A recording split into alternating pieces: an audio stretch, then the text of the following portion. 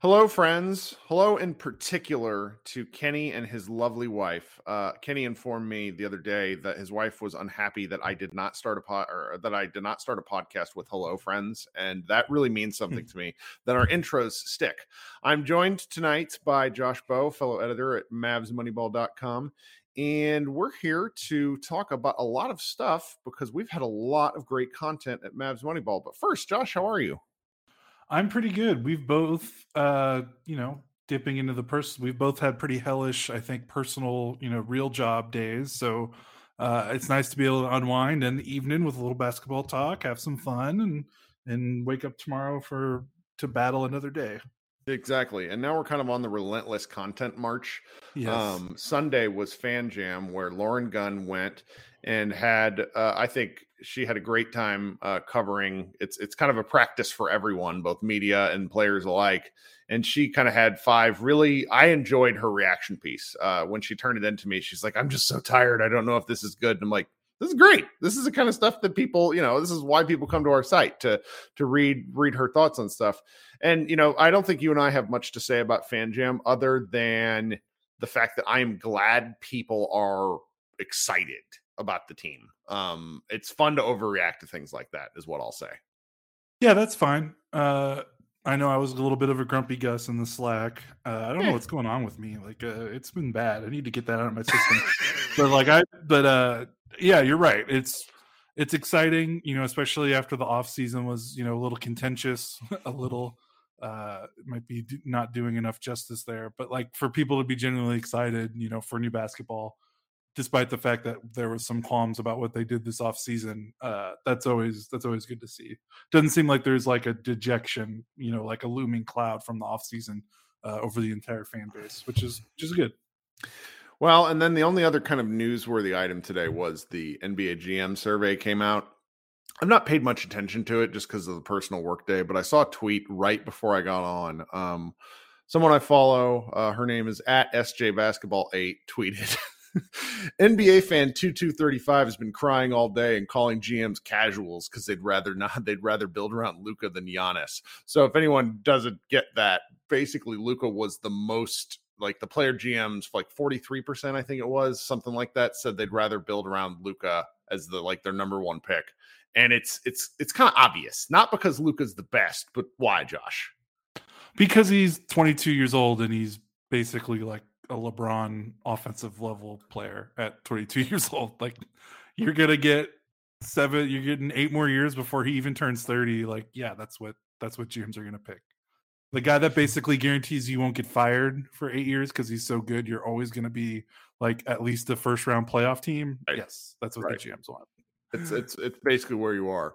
And so with that, I think we should do kind of a pivot into, oh, and also this is my favorite piece of news from the day, and I just needed to write it. Luka Doncic's team has put in copyrights for NFTs with the title of or a platform called the Lukaverse to create, sell, and trade NFTs, and another trademark for Lukamorph for a brand of NFTs in the field of sports. Granted, people buy lockup trademarks to lock up trademarks. This happens all the time, but it just made me laugh, and I really wanted to write Lukamorph because I know just enough Mavs fans who are younger than me that are really into like Pokemon and stuff, and I'm like, this is incredible. And then Lukaverse allowed me to write the title Into the Lukaverse. Doncic stakes out trademarks for NFTs. I don't want to talk about any of this because it's kind of it's both above and below my wavelength. So I think we should just pivot into the other things that were on the site today. We had some really fun. We've had two really fun articles from you. We've had some player previews, and I think we should talk about them. You have been writing a series, The Four Biggest Questions. And in the past, you've written this series kind of in one mega article, but then I made you break it up, which allowed you to write even more words, which is hilarious and fantastic. Yes. And the first one you wrote, which everyone should go read if they haven't, is What Does a Jason Kidd Coached Mavericks Team Look Like? And I'm just going to give you the floor to talk about what you found in your research. I think the thing that I found was just how much of a wild card Jason Kidd really is on this team. And I think thinking more about it and doing research, we've been used to Rick Carlisle for oh my gosh, what was it, 12 or 13 years? And when a Mhm. coach is there for so long, I mean, the Mavericks had an identity Yep. after a while, and you kind of knew what to expect. You know, you kind of hear the things a Rick Carlisle coach team is going to excel at. We know what they're not going to be great at, depending on the personnel. But, you know, regardless of personnel, here's what we can expect. You know, we can expect a progressive offense that trends to the norm, low turnovers, slower pace, lots of 3-pointers. At least, you know, as things went on, you know, Rick has coached so long, he's been a part of several different generations, and one of his hallmarks, I think, you know, the reason why him and Greg Popovich have been coaching so long, so continuously, is because I think they've both been very adaptive. Like it's crazy to think, you know, Rick was the coach of those slug it out Pistons and Pacers teams, and now, you know, when he was with the Mavericks, they were one of the most progressive 3-point shooting teams in the entire league. So like, yeah, Rick has an identity, but it's also, he was also very amicable, or not amicable, what do you mean, very dynamic in terms of adapting his style to fit what needed to be done. And when I went in with Kidd, you know, I just kind of saw a trend of a coach that, I don't know, just when he was the head coach of the Bucks from 2014 to 2018, you know, that's right when the Warriors started their dominance and kind of changed a lot of ways we thought about basketball. But even when you consider that, you know, his teams were very backward, at least offensively.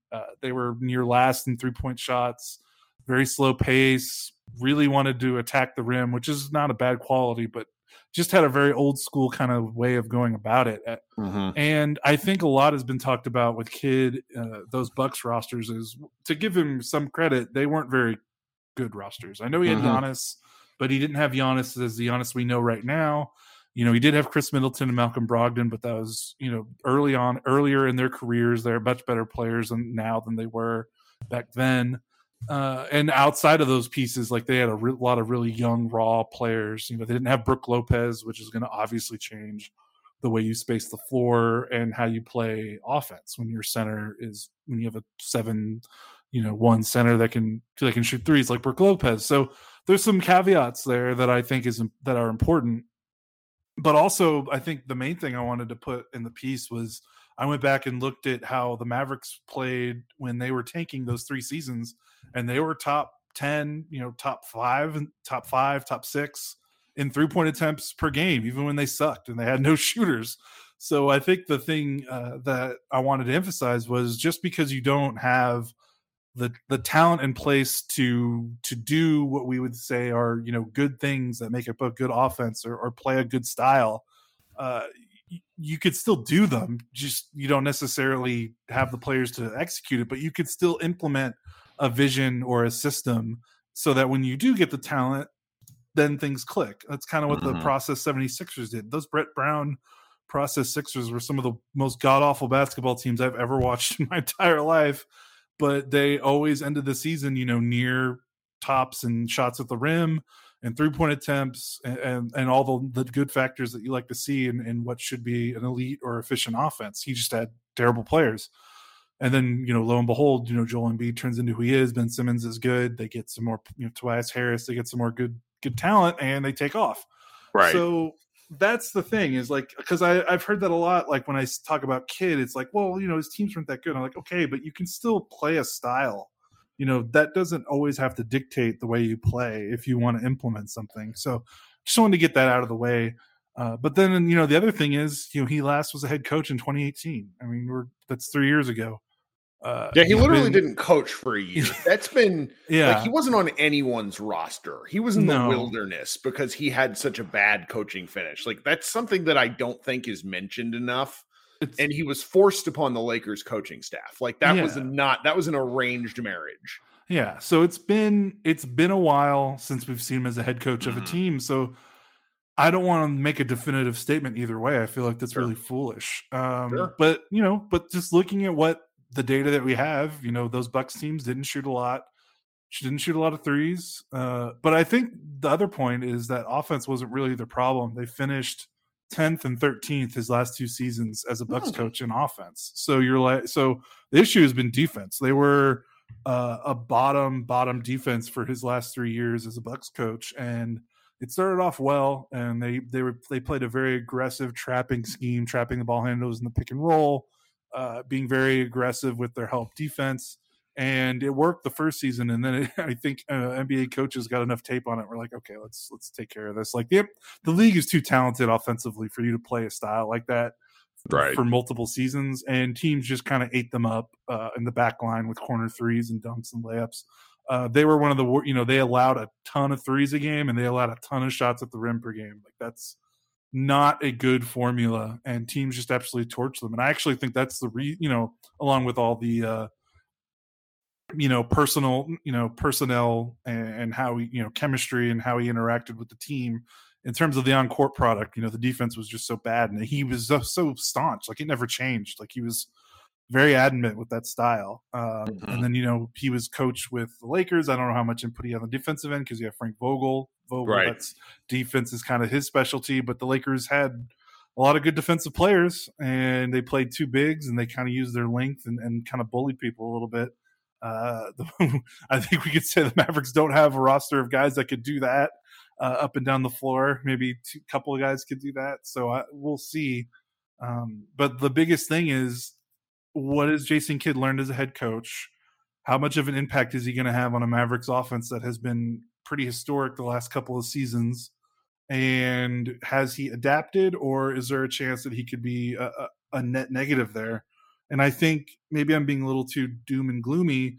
And I will say, to counter my own doom and gloominess a little bit, is that a team as veteran laden as the Mavericks, and with a mega star offensive fulcrum like Luka, like there's only so much that Jason Kidd could do.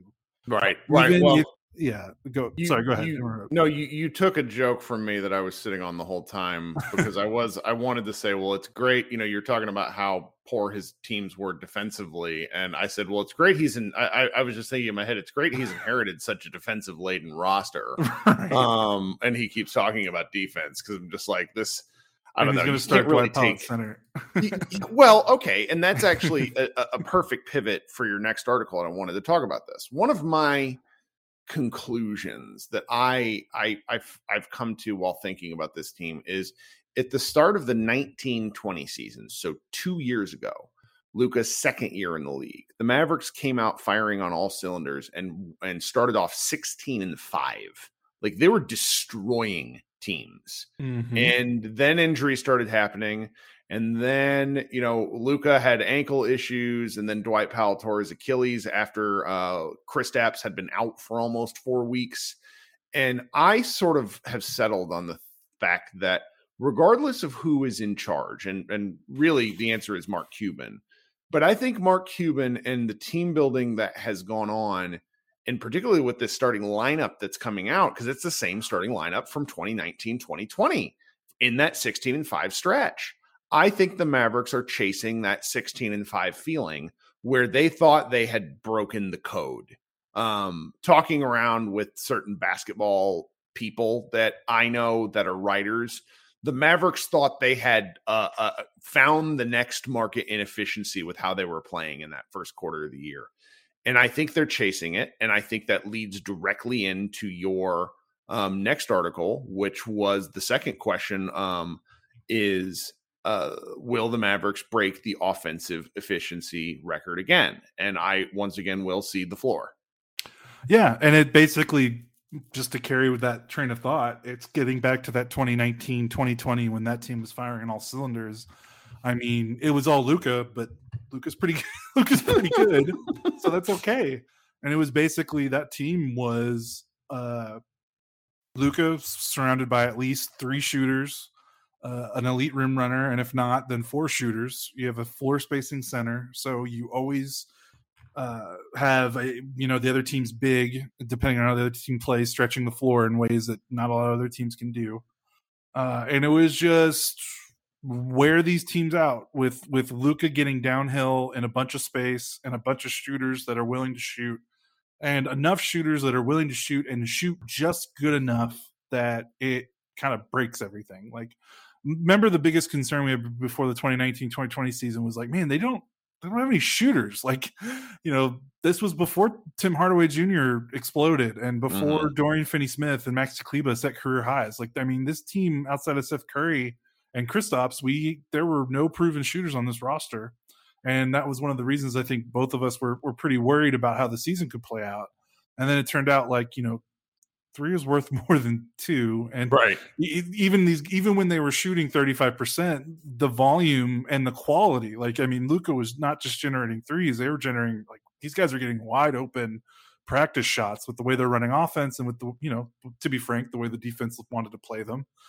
How they would play a Dorian Finney-Smith versus a Kristaps. It was very apparent, but the Mavericks capitalized on that. And they're like, man, even if they're league average, we're going to shoot so many threes that the math over the course of a long regular season is going to win out. And I think that's exactly what happened, even with the injuries. Like, and then, it helps that a guy like Dorian and a guy like Maxey and a guy like Tim Hardaway Jr., they all happen to have career high shooting marks. And you can even survive a Kristaps who didn't shoot terribly well from 3 that season, given his pedigree, or at least what we thought was his pedigree.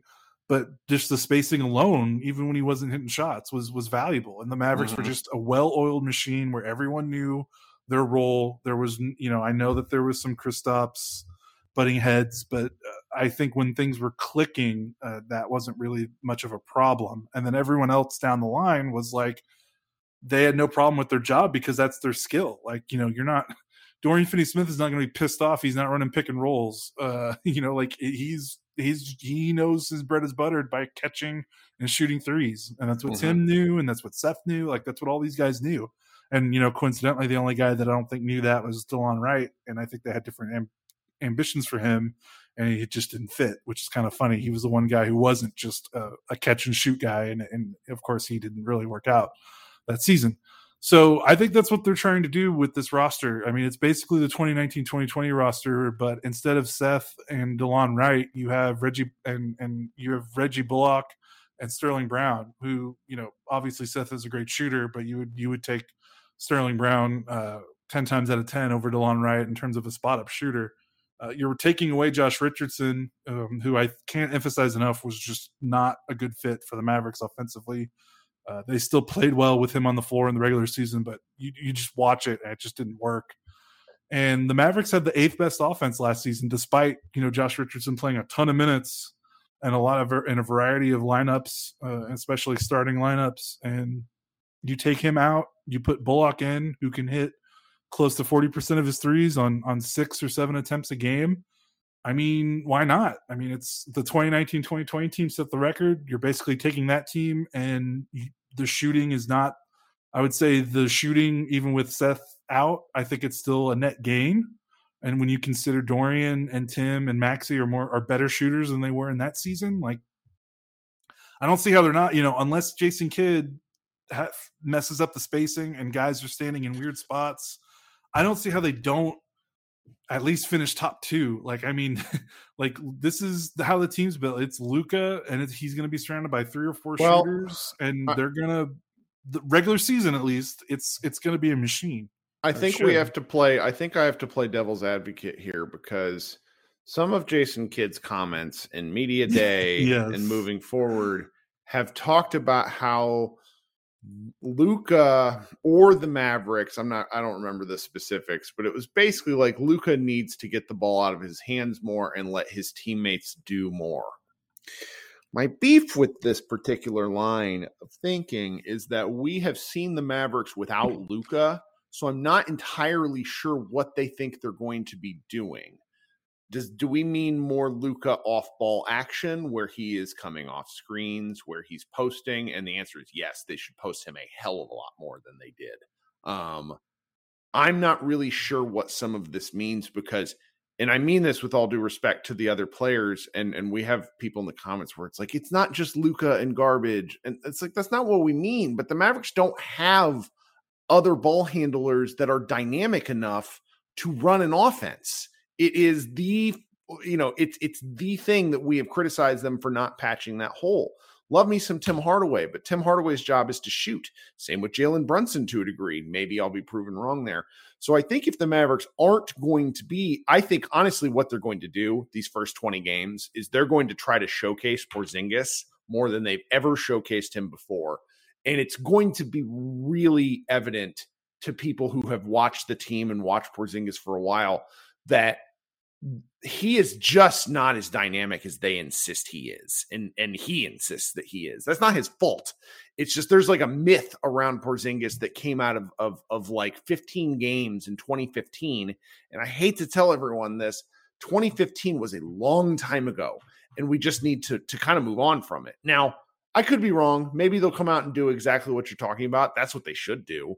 But there's just too much talk about doing things differently for them to play this way, at least right off the bat. What do you think? Right. And I mean, Kidd flat out said, I mean, didn't Kidd say in a presser that like no shot for Porzingis is a bad shot? Like, which is bullshit. There's plenty of bad shots for Porzingis. Most shots are actually bad for Porzingis. He's not very efficient. Like he looked really good in the fan jam. Like lots of, not to be too critical, but part of Porzingis's problem for years is that he makes the move that looks good and not the correct move. And in Fan Jam, there were 3 or 4 times from the highlights that I saw where he just like got the ball, took one dribble and scored. Now they're not playing light defense. It's whatever. But when you're 7'3" and can move fast in a straight line, you're hard to guard. Like Porzingis makes himself easy to guard for years because he's so mechanical. And I don't know what they're going to do with this. That's just my theory, is that they're going to highlight him. And maybe if they've told him, quit the Carmelo Anthony horseshit and just put the ball in the basket, maybe we'll actually get some interesting things here. Because one thing I was thinking about while you were talking, and I know we got to move on because we got a few more things we want to cover, but I don't know. I'd be curious, like, what are the best Porzingis and Luka games together? Because honestly, I don't remember them having more than maybe 10 games together the last several years where both of them looked outstanding and dynamic on offense. Like there was the Pelicans game where Porzingis just bombed from downtown. There was a couple of games in the bubble, and I would argue the maybe it was game 2 against the Clippers. There just haven't been that many games. It's kind of it's kind of a my turn, your turn type thing with Luka getting most of the turns because Luka's better. Yeah, I think if I could probably pick some examples after Dwight Powell got injured in the first Kristaps season where things clicked, and it was less my turn, your turn, and it was more, oh wow, he's actually setting screens. He's not just spotting up. He's getting touches at the elbow, but they're not post up touches. They're like dribble handoffs, and maybe that's the stuff we need to see more of. Yes, I don't mind Kristaps shooting against a smaller defender. I mind it when he's doing a back down for 8 seconds and does a fade, but we've seen him get that catch against a smaller defender after Luka pick and roll at the nail or the elbow, and he just turns and shoots, and he's pretty good at that. And that's the kind of stuff that I would want to see. He doesn't need to put the ball on the floor all the time, like you said. He needs to be like a one dribble and then finish, whether that's finish at the rim or finish with a jumper. And I think he's always been much better that way. And so there's a path for Kristaps, if he's able to get his points, and for Luka to still be Luka. I don't know if they're going to follow that blueprint from after Dwight Powell got hurt, and hell, Powell's going to start, and that changes things a lot. So we'll see. Okay, well, that allows us to pivot, and you have 2 more questions which you're going to attempt to answer. If we're lucky, we will get to those and probably talk about them on a podcast Sunday night, maybe, because we have games Wednesday and Friday, and I think you're going to try to finish them so we can run them Thursday and Friday. Yes. But we'll see what we get to. It's okay. We have a ton of content on MavsMoneyball.com, which I wanted to pivot to 3 more articles that were written. We have a 3 more kind of role-ish players. The big offseason edition first is Reggie Bullock, and Matt Gilroy wrote a nice kind of summary of what's going on with Bullock and where he is. And I think, to me, the question is, does Reggie Bullock add to the rotation enough to where it allows because I think he's going to come in, he's going to shoot 6+ threes a game. He's going to defend as well as he can. And I'm not sure how many minutes he's actually going to play. I think it'll probably be a bit of an experiment. And I think the question for me is, does he allow Dorian Finney-Smith and Maxi Kleber and some of the other, does he allow those guys to play whatever they do 4 to 5 fewer minutes a game? Can we get other people's minutes under control relative to last season where Carlisle played basically 7.5 guys from February on. Yes. And it like Maxi Kleber was toast. I mean, it was kind of upsetting because I think Maxi kind of gets overrated at times by Mavs fans, but Mavs also asked way too much of him. So, Bullock, his season should be, he's going to shoot the ball well. He's not going to dribble. And I think he's going to defend and probably bring a really good, not to steal a line from Jalen Brunson, but I think he's going to bring a great vibe to this team. Yeah, I do too. I'm a little concerned that it sounds like he might be coming off the bench. And I know that might be semantics, like as long as he's finishing games, that it doesn't. Right. It's like the Seth Curry thing where it's like, okay, play him with fucking Luka Doncic already. Stop pulling this shit. Right. And then if he finishes the games, then it's not a big deal, but it's a big deal to me because quite frankly, I think he's a better player than Dorian. So like the idea that Dorian is starting over him is just kind of weird to me. No offense to Dorian.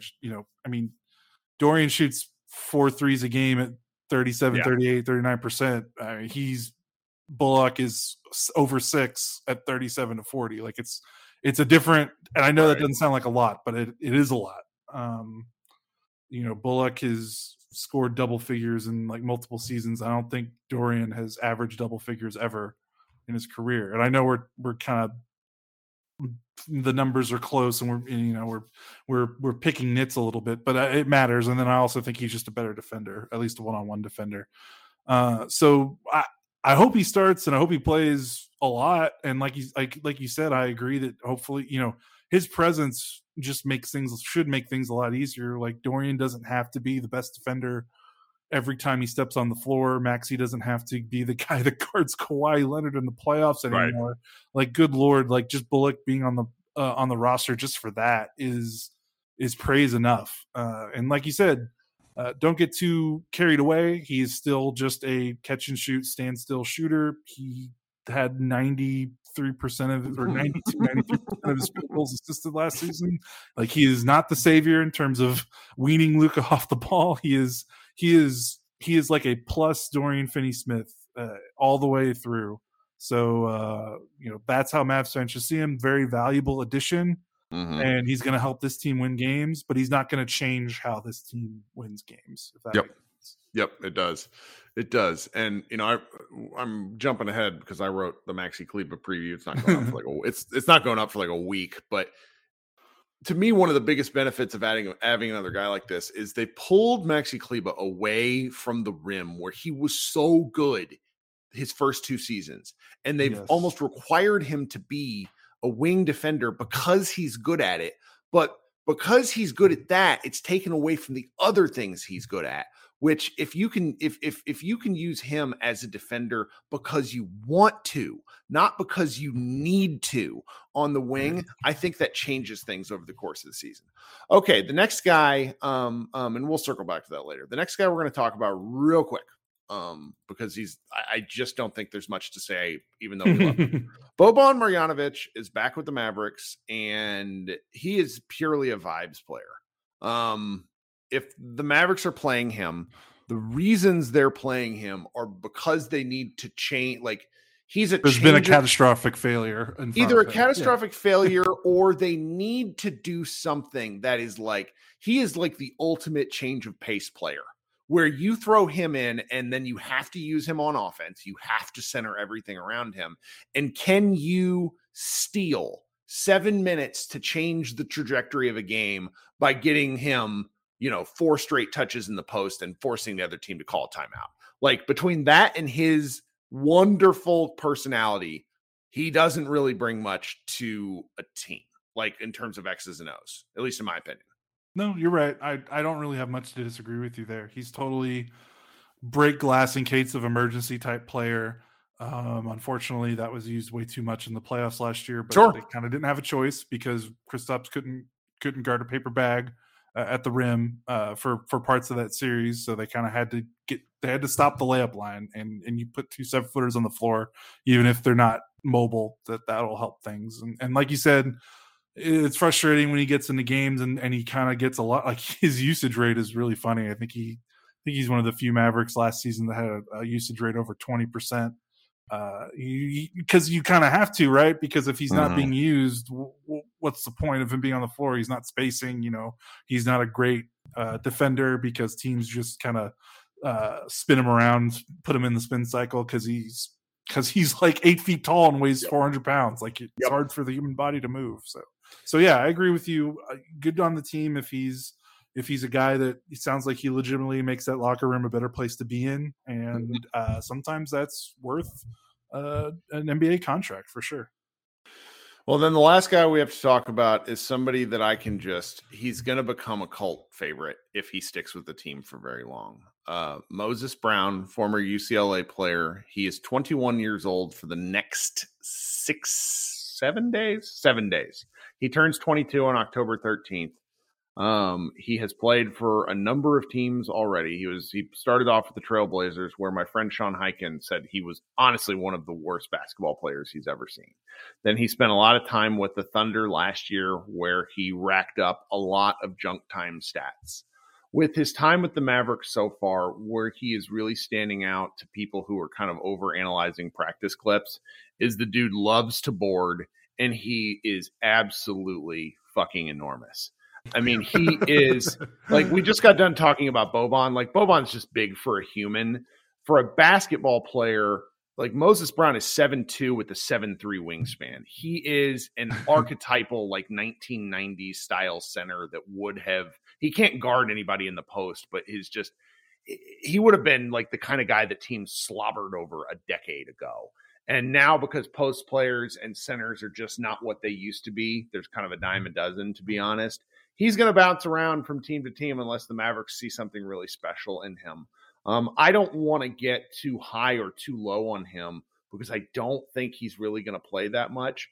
But I do like what I see when you see these clips where you see a guy who plays really hard, and that's often that's often a problem for big men. Right, and of all of the stats, he like you said, he played 21 minutes a game for 43 games with an Oklahoma City team that did not care about winning any basketball games whatsoever. The one thing though that is really nice about that is about his season last year was the rebounding, and that's one of the things that I don't think you can fake even on a bad team. You could put up shots, get up a bunch of shots on a bad team, and inflate your points or maybe even your assists if you want to pass. Rebounds a hustle stat, yeah, right. Rebounds are pretty real, like across the board. College rebounders, whether they matter is a different question, but right. They are real. Yeah.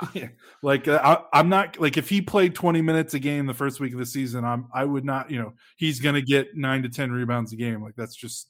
And hey, the Mavericks could use that. So, that's something that, another break glass in case of emergency. I'm just glad it's a young, he's 21 on a great contract. Really great. Just preposterous. Right. Like they could really, like if he gives them like 10% of his potential, he's already a win.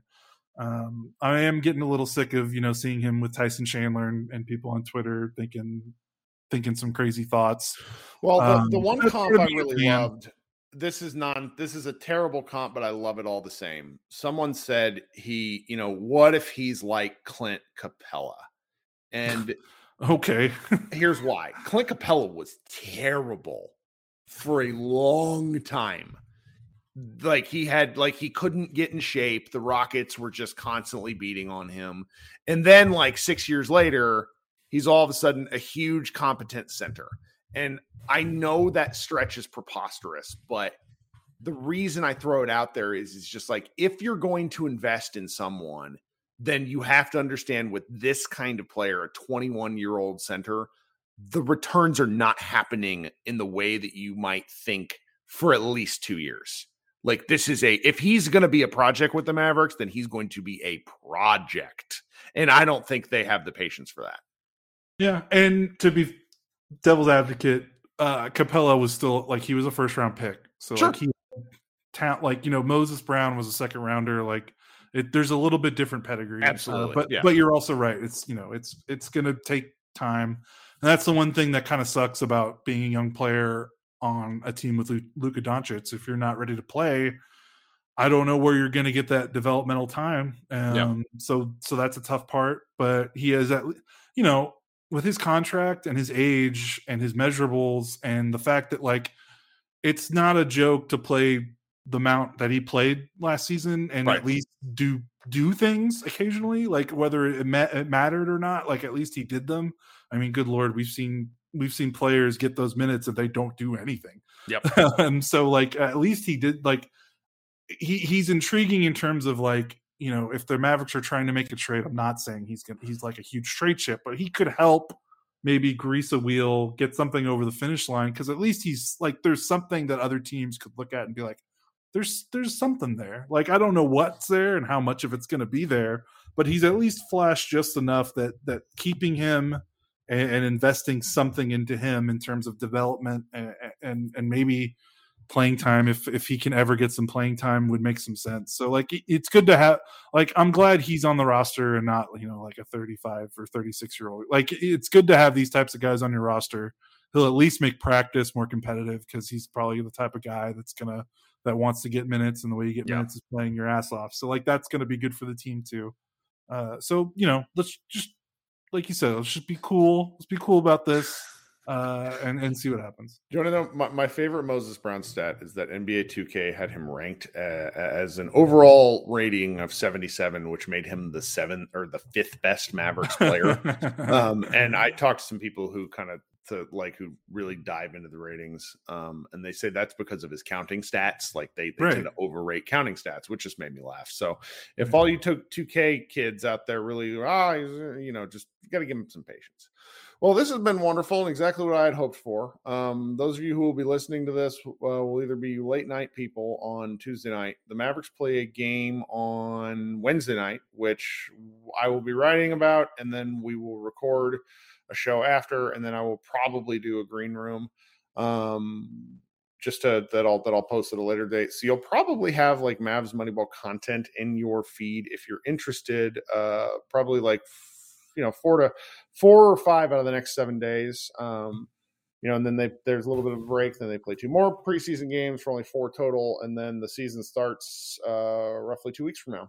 So we're in a nice spot. We're in a really nice spot. And like I said, I think everybody should really try to be coming to our pages and reading. Like we're sharing stuff throughout the day. We have a bunch of scheduled content, but we're also posting news as it comes up. So I really recommend for long time, listeners to, become readers, and also, consider downloading Green Room. I'm going to be using that regularly. I have a great time talking with people, even people who are probably irritated with me. It's fun. Mm-hmm. Do you got anything else before we skedaddle?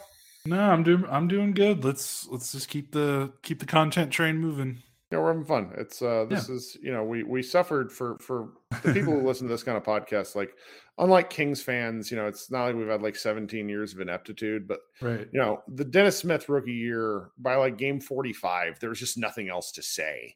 But this is the last year and this year, the years that you're fans for, because things can go bad really quickly, and I think this year is going to be a pretty fun year. Yeah, I agree. So, all right, Kirk Henderson, Josh Bowe, please leave us a review, share, tell your friends, all that good stuff. We will come back to you when we come back to you. Everyone have a great week.